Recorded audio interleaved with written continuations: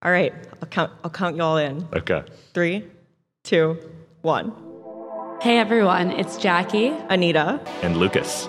Welcome to Chain Reaction, where we unpack and explain the latest in crypto news, drama, and trends, breaking things down block by block for the crypto curious. Okay, to start, let's get into it. Lucas, yesterday you talked to A16Z's Chris Dixon. Share the details. I did spill the indeed. tea. Yes, we had a nice conversation. He is a very high-profile crypto investor. Some may say the world's best. He might say that.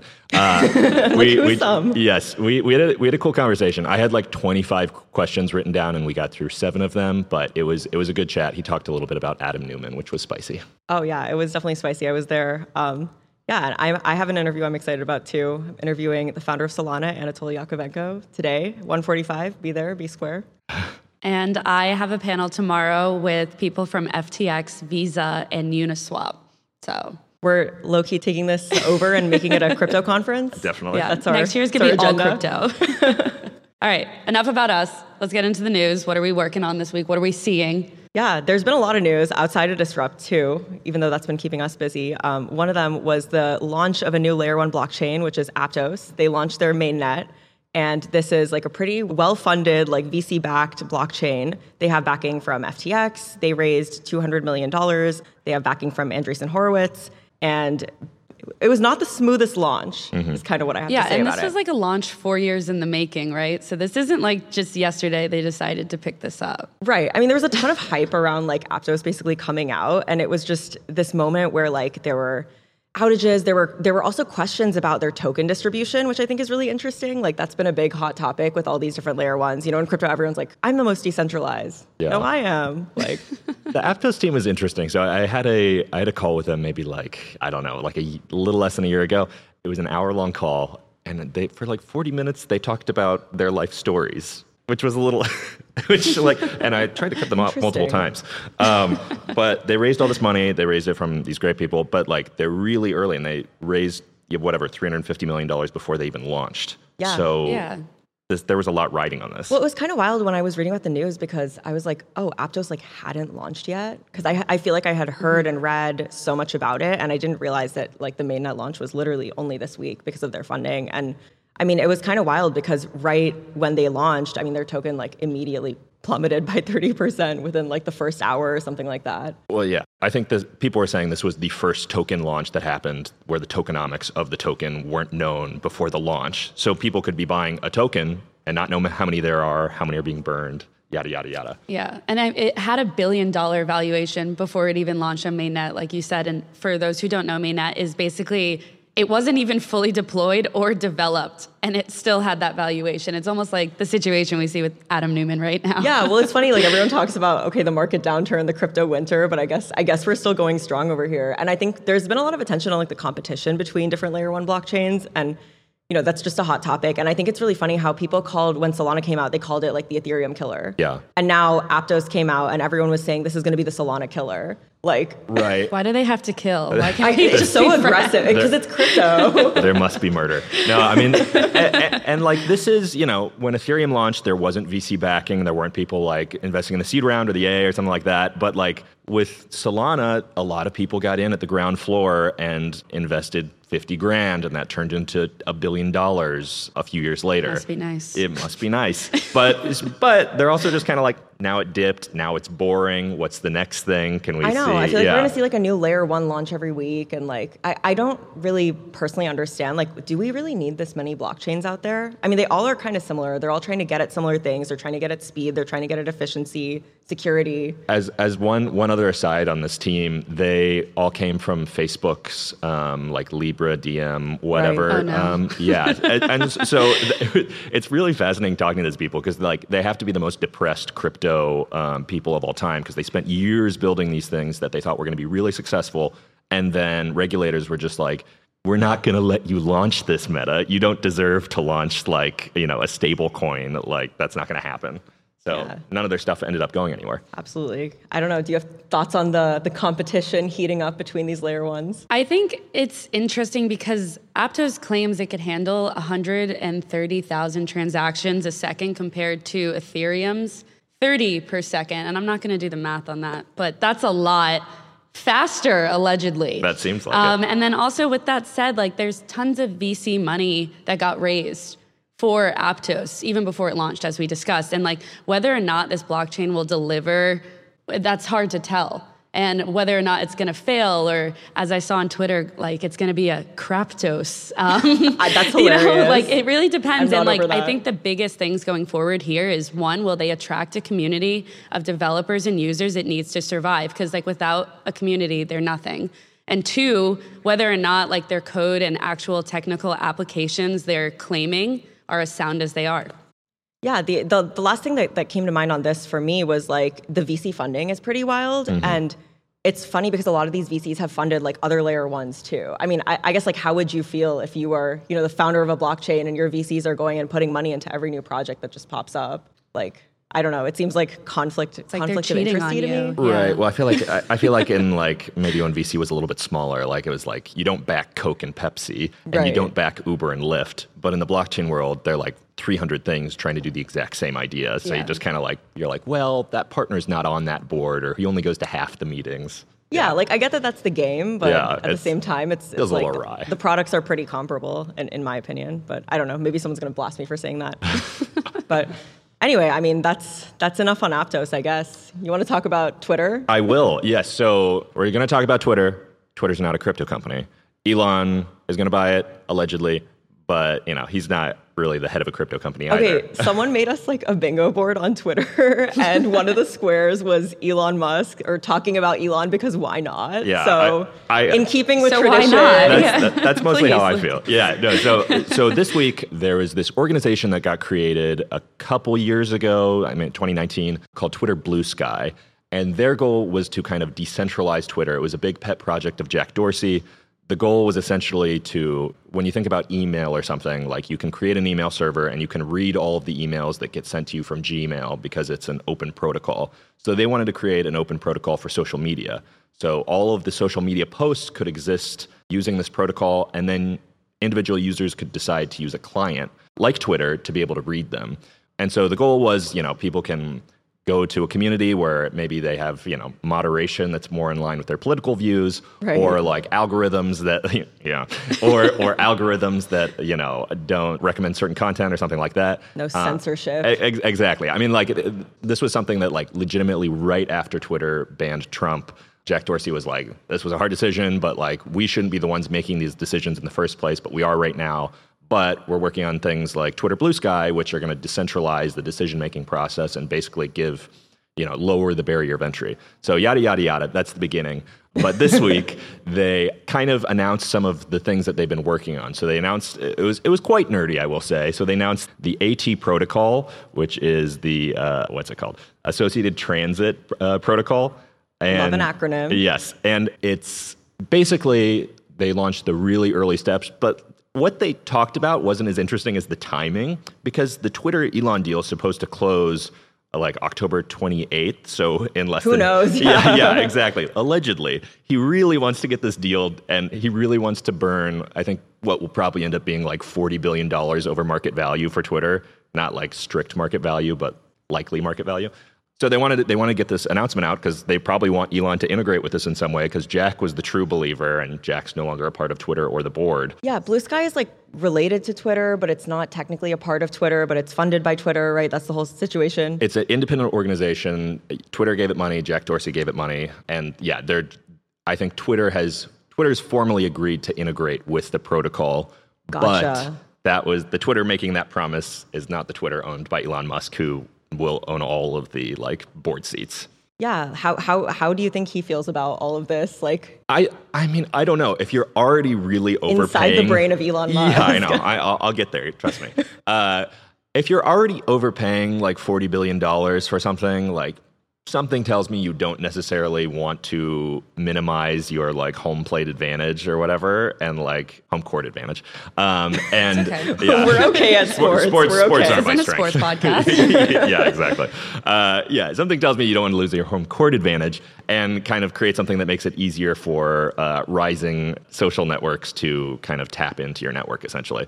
This has been a very weird few months for social media, broadly. The decentralized social thing is kind of weird to me. Like, I guess I don't fully understand the appeal, but it's where crypto gets like a little ideological. Like, it's not just blue sky, right? But we've seen like startups get funded in this space as well. I know like Farcaster is one that comes to mind.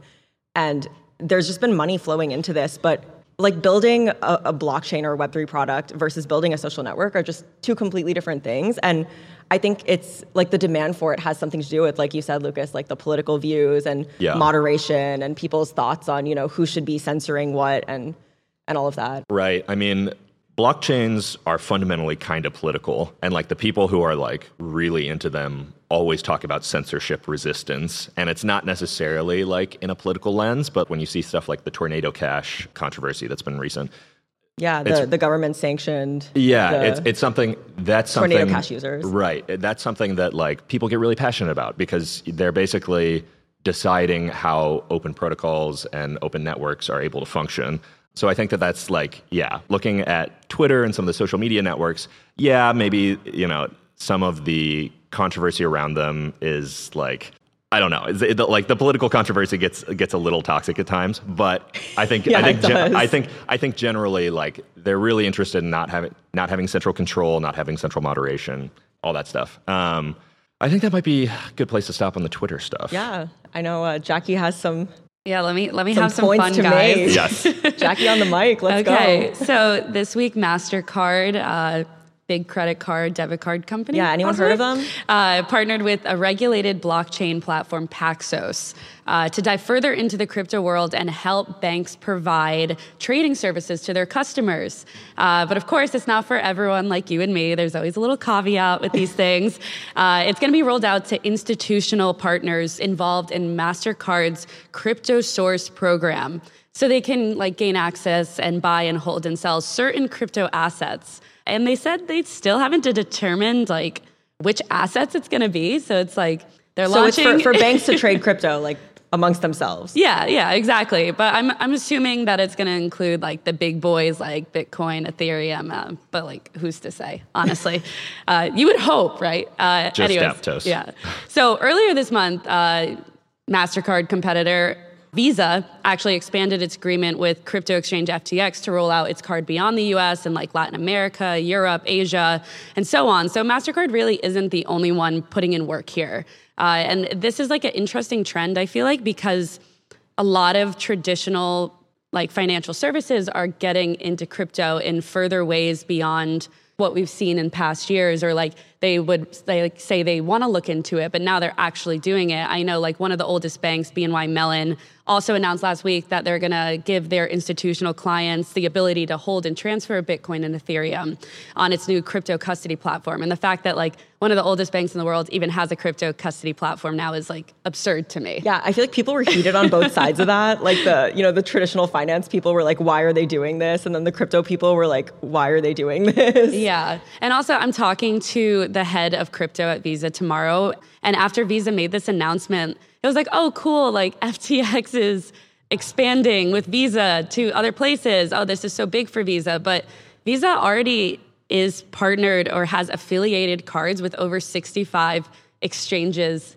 and platforms. So they've been playing the crypto game for a minute. Yeah, so as much as like these things seem like new announcements, they're just like even deeper beds they're making. Is that a saying? Beds? Yeah. They're digging their graves. Someone's digging no, it's something. not graves though. There's a That's a little baseball, negative reference in here connotation. Yeah. But yeah, I guess like the big question here is like, why does any of this matter? You know, like not to get philosophical. But that's deep, man. That's deep. But yeah, go ahead. It's deep, but like the thing that I've been watching with like a lot of amusement is a lot of these like traditional finance, banking CEOs and companies, shitting on crypto. Pardon my French. For like years, saying that like Jamie Dimon came out and said like, I don't know that he would, what did he say? That anyone who trades crypto should be shot. I don't know if that's what he actually said. He said something very aggressive. Yeah. You guys should look it up after this. But no, I mean, all of these CEOs, like you had Jamie Dimon, you had like, I'm pretty sure Ken Griffin, like all of these big finance guys were coming out and saying like, this is, blockchain is total trash. Like Warren Buffett hated on it. Charlie Munger hated on it. And like in the background, they have all been adding crypto products to their platforms. Like I know the card issuers are a little different with MasterCard and Visa, But it's just, it reminds me of almost like the hypocrisy that we've seen from some of these bigger institutions on crypto. It's also like whether or not they want them there, it's going to be involved. It's like that family member at a party, like you have to invite them because they're family, but you really don't want them there. That's how I feel like these big CEOs feel like about crypto. They're like, shit, all right, fine. We could get a crypto product, but I'm still going to shit on it on national TV, you know? Cousin Jackie's at the party again. I feel like we've talked about the digital dollar like a few times over the past few episodes, but I feel like that kind of integrates in here also, where it's just like, even if like none of these cryptocurrencies end up panning out, like ultimately, it kind of seems inevitable that central banks in a lot of countries are going to adopt digital currencies that are blockchain based. So they're like, well, might as well start building the rails now to kind of integrate some of these currencies into our future products. Right, which is for efficiency and faster payments, but not for decentralization. So that's not going to happen. Well, okay. I don't know if you have anything else to say on MasterCard and Visa. No, I'm going to stop cursing. So moving on, we were talking and we thought we should do something a little different today. And, given that we're in Q4, it's almost time for the holidays. That's what everyone's thinking about. We thought, obviously, it's crypto, so a lot of shit can still go down in the next couple of months. But we're near the end of the year, and we wanted to give some hot takes, some predictions. This is not financial advice. Never is. Yeah. Lucas, please. Yeah. I mean, so we were talking about like where we thought there was going to be a lot of money flowing into Web3, especially amongst like VC dollars. I think that especially amidst a bear market, the gaming and metaverse side of things is going to be interesting. I think mostly gaming. I feel like if you have to say it's a metaverse, it isn't. But on the gaming side of things, there are already a bunch of big unicorns. There's a lot of action happening. But like generally when there's a bear market in crypto, people might not pay as much attention to the financial services side of things, and there might not be like capital B blockchain integrations with a lot of the products they use, but people still love to game. And I think that there's like a really big opportunity to kind of like subtly integrate blockchain mechanics and cryptocurrencies into how some of these games work. Now, that being said, there are a lot of challenges facing that. Number one is that no one has really made a fun blockchain game yet. It's really hard to make a good game. Yeah. It's really hard to get people to use crypto. Adding those two things together, and there's a very low percentage chance that the average crypto game straight out of the gate is going to be successful. There have been a couple over the past couple years. We've talked about Axie Infinity a lot. People might not say it was a fun game, but people, it was lucrative. People certainly played it a lot, and a right. lot of money flowed through that platform. A lot of money that eventually flowed to North Korea, alas. Right. But, sometimes, it just has Yeah, this won't be like an instant burn. It'll be a slow one because like, I mean, I don't really play a ton of video games. I play like Mario Kart. I don't either, Super but I have Smash hot Bros. takes about like them. whatever my brother forced me to play. But the ones I do play, I could only imagine like how hard it is to make those ones good. Yeah. And like you said, let's be honest, a lot of these games, the crypto games right now are at like the base level, like Atari level stuff. And not to like shit on Atari, it's great. But like it's quality of like Flappy Birds or like Pac-Man. And even that's a little generous, I think. Like these games just aren't fun yet. And a lot of people are in it for the speculative purposes. Yeah, I've been thinking a lot about gaming as just a catalyst for like growth in Web3. Everyone's talking about how that's going to be a major use case. And I'm not a gamer either, so I'll give that disclaimer. But I was talking to someone the other day, and they were kind of making the distinction between like, the like hardcore intense video gaming that people like a Fortnite or a Call of Duty, like you got your controller and everything, versus like easier, more accessible mobile gaming. And those are two different categories. So I always say like, oh, I'm not a gamer, but then I realize like, I play like Candy Crush like the rest of us. Like I play the stupid mobile games, and maybe that's where I could see some growth happening. But I'm still pretty skeptical overall that this is going to be a huge thing that drives adoption of Web3 and crypto, because my thing is like why? Like, why do we need to like monetize these things? Like, I guess like it just seems complicated to me. Mm-hmm. I remember like being really upset when some of my favorite computer games growing up like went from a free model to you actually spend money in real life. I know Fortnite was really successful with that, but doesn't resonate with me personally. But I think a lot of gamers want to be paid, and they also want to be able to take their assets and bring them from one game to another or to a new version. Like, I know, but it's so sad. It's like games are supposed to be fun, and now they're capitalism. Yeah, but like imagine if you're moving from like an apartment to another apartment, they're like, no, you have to buy everything again. Like that's how I'm dumbing this down. Okay, okay. I feel like the VCs we talk to on the average day are like, I feel like they have a very interesting perspective on what accessibility means in a title like this. They're like, we want it to be on every device. Like, sure, you might have to buy a $600 NFT to get started in the very first place. I know, but once you do that. Right. And like, especially like, everyone kind of talks about like the portability of the assets across titles, but game publishers don't work together on anything. And when they do, like, if they're thinking that you spent dollars in like Call of Duty and they want to bring that into, I don't know, some other game. Yeah. It's just like, I just don't think that that's going to happen. I'll give like a, macro take of something fun that I learned the other day, which is not actually related to crypto, but apparently in a recession, makeup sales go up, especially like drugstore makeup. And it just kind of reminds me of this, like you were talking about, maybe people might pull back more from the financial applications of Web3. But if we're looking at, longer term use cases, if we're about to enter a recession, like people still want to have fun. They still want to do those things. And the reason that makeup sales go up in a recession is people want those fun things. Maybe they can't afford like a big vacation or they can't afford something really luxurious and extravagant, but they can afford like a nice little lipstick that makes them feel good and feel happy. And I think video games kind of serve a similar purpose for people. Yeah, I mean, I think that there's that angle where it's just like things that people will just enjoy regardless. But some VCs are also more focused on just base level technologies and backing some of the infrastructure. So that was something that you were thinking a little bit about. Yeah. I know Jackie had some thoughts on that as well, but infrastructure has been a pretty well-funded area in crypto through the downturn. Yeah, definitely. I think just one more note on the gaming thing is like, it doesn't have to be Web3 companies getting into it too. It could be the other side. Like, so Play Studios, the people who own Tetris, they launched their own blockchain sector and a Web3 focused fund.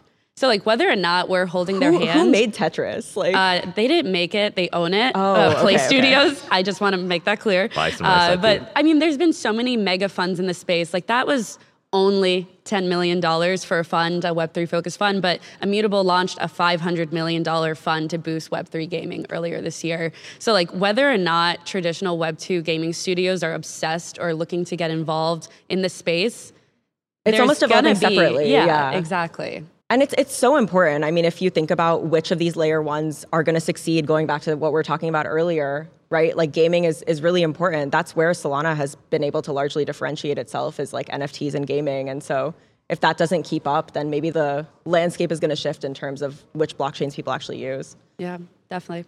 Cool. All right. I'll go next. Yeah, we're going to talk about finance, right? We'll move to finance and financial startups and like real world use cases beyond like the internet monies. But one of the big areas I've seen a lot of conversations. Is finance the real world? For some people, it's their only world in need.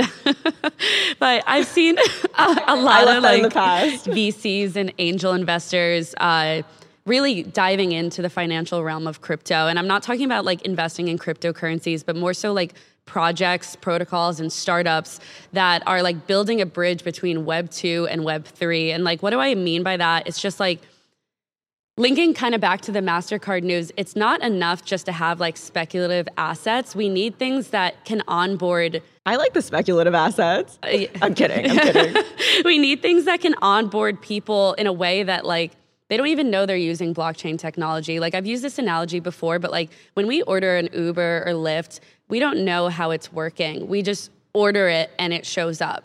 And I think the same thing has to work with blockchain technology for us to really onboard people who don't actually care about crypto, but can benefit from the use cases of it. There needs to be better financial products implemented that can improve their lives, whether it be through financial inclusion or improving like the way we get our credit scores or the way we get our mortgages, like anything like that. I think that's something that a lot of both crypto native investors and traditional investors are looking at right now and funding. It makes me think about the whole push for decentralization. And I personally don't think it's that important. Like, I think the things that you're talking about are really important. Again, that's this a real is a hot take. I know. That's a whole nother conversation. People are not going to like that. Yo, I'm not going to check my mentions after this, but no, I mean, look, like at the end of the day, for me, the whole appeal of crypto and like the reason I got so interested in this space in the first place is like this idea that, you know, our payment system is so antiquated. It could be faster. It could be more efficient. It could be better. And particularly in developing countries, I do think that matters. But people get caught up a lot, I think, in this whole, you know, debate of like who's the most decentralized. And I think at the end of the day, it's like, do the users really care? I don't know. Not me personally, but. Well, decentralization through security. I mean, I don't know. I don't know how much I can cite onto that specific argument. But I guess staying on topic also, like what you were saying about obfuscating away like the blockchain crypto mentioned. Like I think when you look at like the venture environment right now, it's going to be really interesting because I feel like so many startups are just like, all right, well, let's just like figure out some kind of Web3 strategy, and then we can add a very nice multiple to our valuation from VCs. And I think like the further you get out of the hype, the less you see like the .xyz and like some of these things that are just like really signifiers of the like buzzwords. Stuff starts to get a little bit more real. And like that was something that people who are backing AI startups or something, like that's been completely removed from like the branding of them. It's just how the technology works.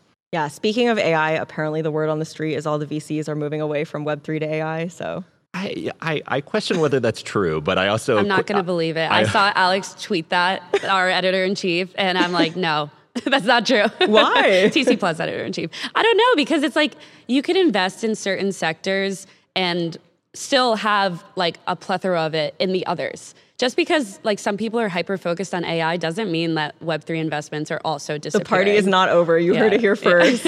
Well, yeah, I mean, I feel like it's like, this is odd, but like when like the Falcon 9 Heavy or whatever launch happened where they like launched that car into space, everyone was just like, all right, let's talk about space and all this stuff. I feel like when OpenAI... I forgot about that. Yeah, when like whatever that project that just came out where it like generates a short video based on like a text input, I feel like all the VCs were like, this is where I'm going to put all of my money into things that enable this.